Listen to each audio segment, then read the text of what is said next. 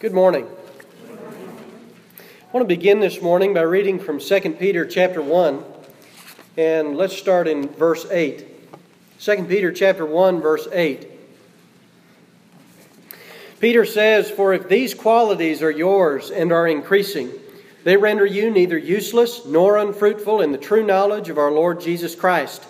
For he who lacks these qualities is blind or short-sighted, having forgotten his purification from his former sins. Therefore, brethren, be all the more diligent to make certain about his calling and choosing you. For as long as you practice these things, you will never stumble. For in this way, the entrance into the eternal kingdom of our Lord and Savior Jesus Christ will be abundantly supplied to you. Therefore, I will always be ready to remind you of these things, even though you already know them and have been established in the truth which is present with you. I consider it right, as long as I'm in this earthly dwelling, to stir you up by way of reminder, knowing that the laying aside of my earthly dwelling is imminent, as also our Lord Jesus has made clear to me. And I will also be diligent that at any time after my departure, you will be able to call these things to mind." Peter spends those 8 verses emphasizing the importance of the list of character qualities he gave in verses 5 through 7. He links the maintenance of our individual salvation with our individual effort in attaining and improving these qualities until the day we die. When we're baptized, we are justified by God. Our sins are washed away from our life. And baptism then it's a sort of culmination. It's a culmination of learning, understanding, conviction, and commitment to God. But it's also the beginning of a lifelong process the Bible calls sanctification. And sanctification is the process of becoming more and more like God, becoming holier people.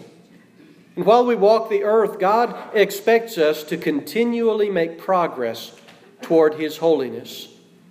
The list Peter gives in 2 Peter chapter 1, verses 5 through 7, is a list of qualities to attain and improve so that we can share God's holiness. Now, as we read through and study through them, if any of them that you see you recognize you haven't even attained them yet, make a list of those and remind yourself daily so that you can work on attaining them, at least on a basic level. And if you look at this quality or this list of qualities as we study through and you say, I think I've attained each of those, at least on some level. I think I've gotten at least a piece of all of those. Maybe make a list of the ones that challenge you the most. That'll be different for different people. I'm going to be challenged by things that you find very easy, and you'll be challenged at things that I might find very easy. The point is, each of us have places to grow, places to improve, and so make a list of the ones that perhaps challenge you the most. Last week we talked about faith. And in this case, our faith refers to our confidence in God to keep His promises, as well as our commitment that we've made to Him through baptism. We've placed our faith in Him, and we're told to add to our faith virtue. Some translations say moral excellence. The point is, we need to be people of integrity. We need to be people with moral fiber. This morning we're adding 2 more qualities to the ones we've already talked about: knowledge and self-control. Knowledge and self-control. Let's start with knowledge. What do you know? What do you know? What does it mean to know something anyway, or to have knowledge about something? You think of a courtroom, right? And let's imagine that you guys are all the plaintiffs. Okay? And so or one's a plaintiff, one's a defendant. Yeah, sorry, Steve, I got it wrong. So let's say there's plaintiffs over here, and you guys have complaints against these folks over here. That's why you're sitting apart. And so you guys have one thing that you think you know. Let's say that all these people over here, let's say they dented your car. So all these folks over here, you say they dented your car, and all these folks over here, they say, no, I didn't. Both of them thinks they know. Both of them has what we might call a version of the truth, right? It's impossible for both of them to be right. Either these people dented the car or they didn't. One is going to be right and the other is going to be wrong. But today's world kind of eliminates the judge from this equation. They take the judge out of the courtroom and they say, these people over here say you dented the car. You say you didn't. Well, you go ahead and believe that you didn't, and you go ahead and believe that they did. And we'll just continue on and let everyone be happy, I guess. You see, they allow everyone to believe whatever they want to believe. There's a popular thought that something's only true if you feel it to be true. And there's this concept of your truth might be different from my truth. You see, we personalize it and we say that my truth is in my world. And it's built on the idea that there's nothing absolute. There's no way to verify anything. And there's no one standard that should be used to determine truth and reality. And everyone's told, oh, you just live your truth. You ever heard that? Find your truth and live your truth.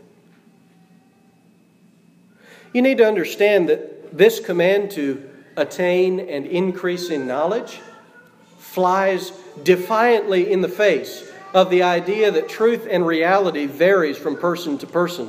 This idea that we can actually attain knowledge and increase in it.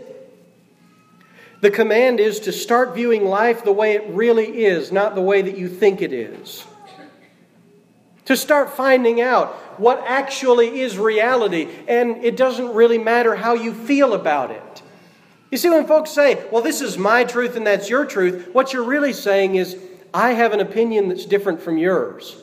Because the truth really, reality really can't change at all. You just have a way that you think of it.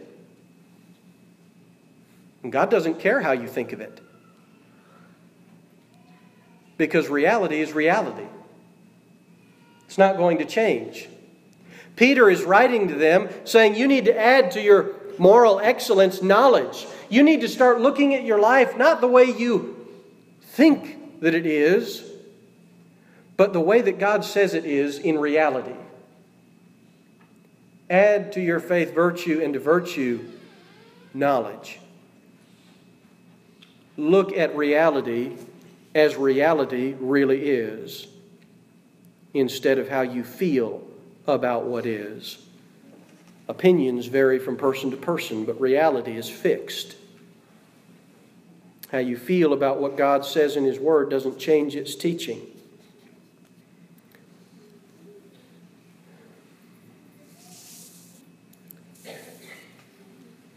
Paying attention to reality as God explains it, and letting your feelings and your opinions play second fiddle, as they say, is what's being prescribed. We are adding to our virtue knowledge so that we can continue to be people of integrity before God. Realize the moral excellence is about what you understand to be right now, and then you add knowledge to that. You start learning more of what God calls right and what God says is really the case. And you start shifting your application based on that. And next in Peter's list is self-control. We're adding to our knowledge self-control. That's an interesting concept. Difficult one for me. Maybe difficult for you. Self-control. It's about controlling my actions and my thoughts to agree with what God says. Controlling my actions and my thoughts to agree with what God says. There is a battle going on. Galatians chapter 5, verse 17 talks about a battle between the flesh and the spirit, or the flesh and God, really. Our bodies have desires. Our bodies command us to do various things. God, on the other hand, commands us to do other things. Many times the opposite of what our body tells us And so there's a war. And a lot of times we think of self-control in a negative sense. And what I mean by that is that we think of it as saying no to bad things, and that's part of it. That's absolutely right. Saying no to bad things, saying no to sin is part of it. And that is probably where we take our first steps in self-control, is saying no to sinful things. But I want you to notice something particular about 2 Peter chapter 1, and it's verse 8. He says, "For if these qualities are yours and are increasing, they render you neither useless nor unfruitful in the true knowledge of our Lord Jesus Christ." And I want you to think about that, increasing in self-control, and realize that there's only a certain number of things I can say no to before I've said no to everything sinful in my life. Now, I recognize I will continue, and we all continue to be tempted day in and day out by things that are fleshly and sinful, and it's always a struggle, yes. But how do I practice? What if I want to practice? You know what I mean? Practice is like before the big game, you go on a field where it doesn't matter. And if you get it wrong, it doesn't make that big of a difference. How do I practice before I get to the big day? Before I get to the temptation that requires me to use my self-control and to maintain control of myself, otherwise I step into sin, how do I practice before I get there? And please don't tell me the answer is to surround myself with temptation and say no to it all the time. That's not going to work very well. So let's think of self-control more positively. Okay? Let's think of it more positively. Let's think of self-control as saying yes to something. Okay? Look at 1 Corinthians chapter 9. 1 Corinthians chapter 9 and verse 25. These thoughts might help you. 1 Corinthians chapter 9, verse 25.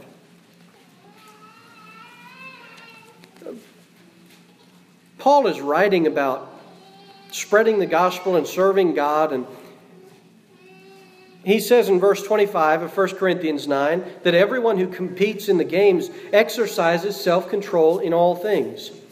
They then do it to receive a perishable wreath, but we an imperishable. Therefore I run in such a way as not without aim, and I box in such a way as not beating the air, but I discipline my body and make it my slave, so that after I've preached to others, I myself will not be disqualified. And so Paul talks about this idea of controlling his body, and he's talking about controlling it to spread the gospel. Say yes when you have an opportunity to spread the gospel. You know, that can be a difficult thing.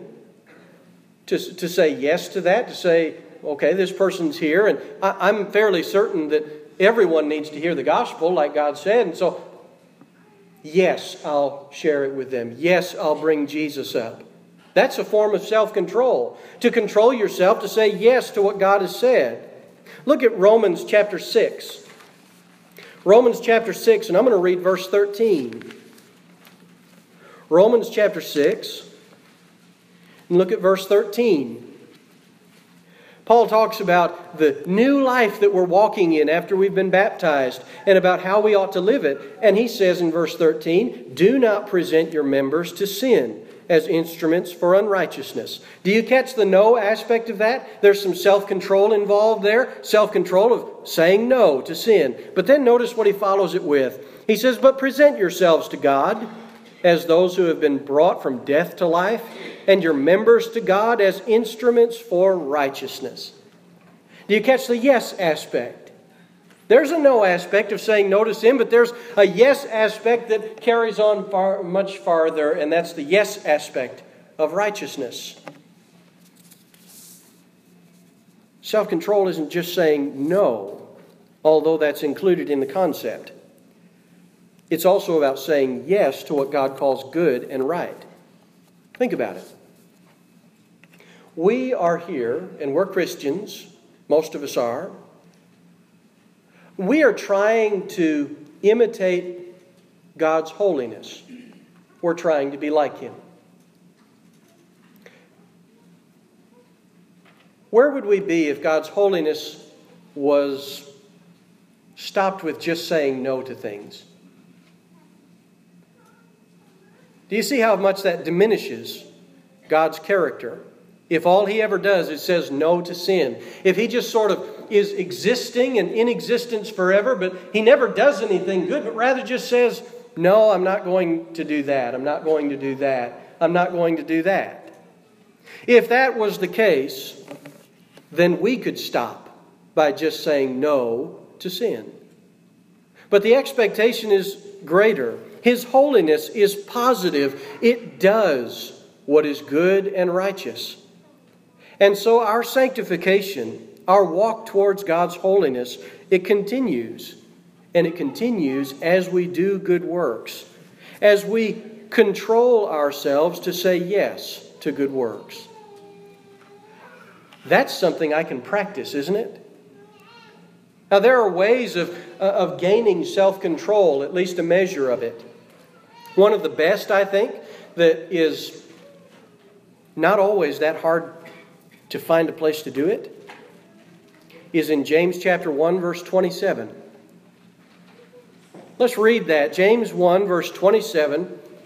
He says, "Pure and undefiled religion in the sight of our God and Father is this, to visit or to care for orphans and widows in their distress, and to keep oneself unstained by the world." Do you notice the yes aspect of this pure religion? There is a self-control practice moment whenever there is a widow in need, whenever there is a child who has no one to look to. There is a yes aspect there that you can practice. And if you fail once or twice, it's not going to be the end of the world. But we can practice yes.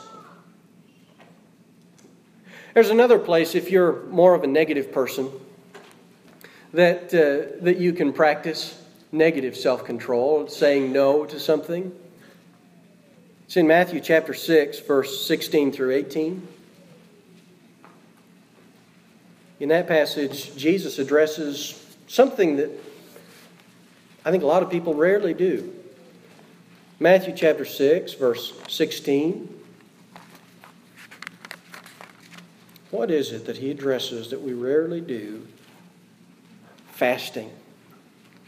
That's it. Fasting. Here He says, when you fast, do not look gloomy like the hypocrites, for they disfigure their faces, and their fasting may be seen by others. Truly I say to you, they have received their reward. But when you fast, anoint your head and wash your face, that your fasting may not be seen by others, but by your Father who's in secret. And your Father who sees in secret will reward you. Fasting is approved as a New Testament practice to reach out to God, to seek His attention, to grow closer to Him. And there is value in fasting for our growth in self-control. Because one of the things that our body does very well most of the time is it tells us to eat. Right? How many of you are getting a little hungry, wondering when the lesson's going to end? So our bodies are very good at telling us when to eat. And in just a few hours from now, if you haven't obeyed, it's going to get more urgent. It's going to become maybe a little unpleasant, to say the least. If you can tell your body and control your body and say, no, we're not going to do what you want. We're going to do what I want. We're going to do what God wants. And you can say, no, I'm not going to eat today or for the next 3 days or 7 days. Good on you. But that difficult thing that you're doing, that you're controlling yourself and saying no, that's going to help you next time you're tempted. Next time that there's something that your flesh is telling you, oh yes, let's go this way. And you say, no, I've felt that before. I know where that leads, and I'm going to control you. You're not going to control me. There is a value to fasting in being able to say no to the urgent requests of your body But there's also a value in serving and saying yes to taking care of those in need so that you can grow in self-control. Self-control is learning to address the commands your body gives you based on the knowledge you have gained from God.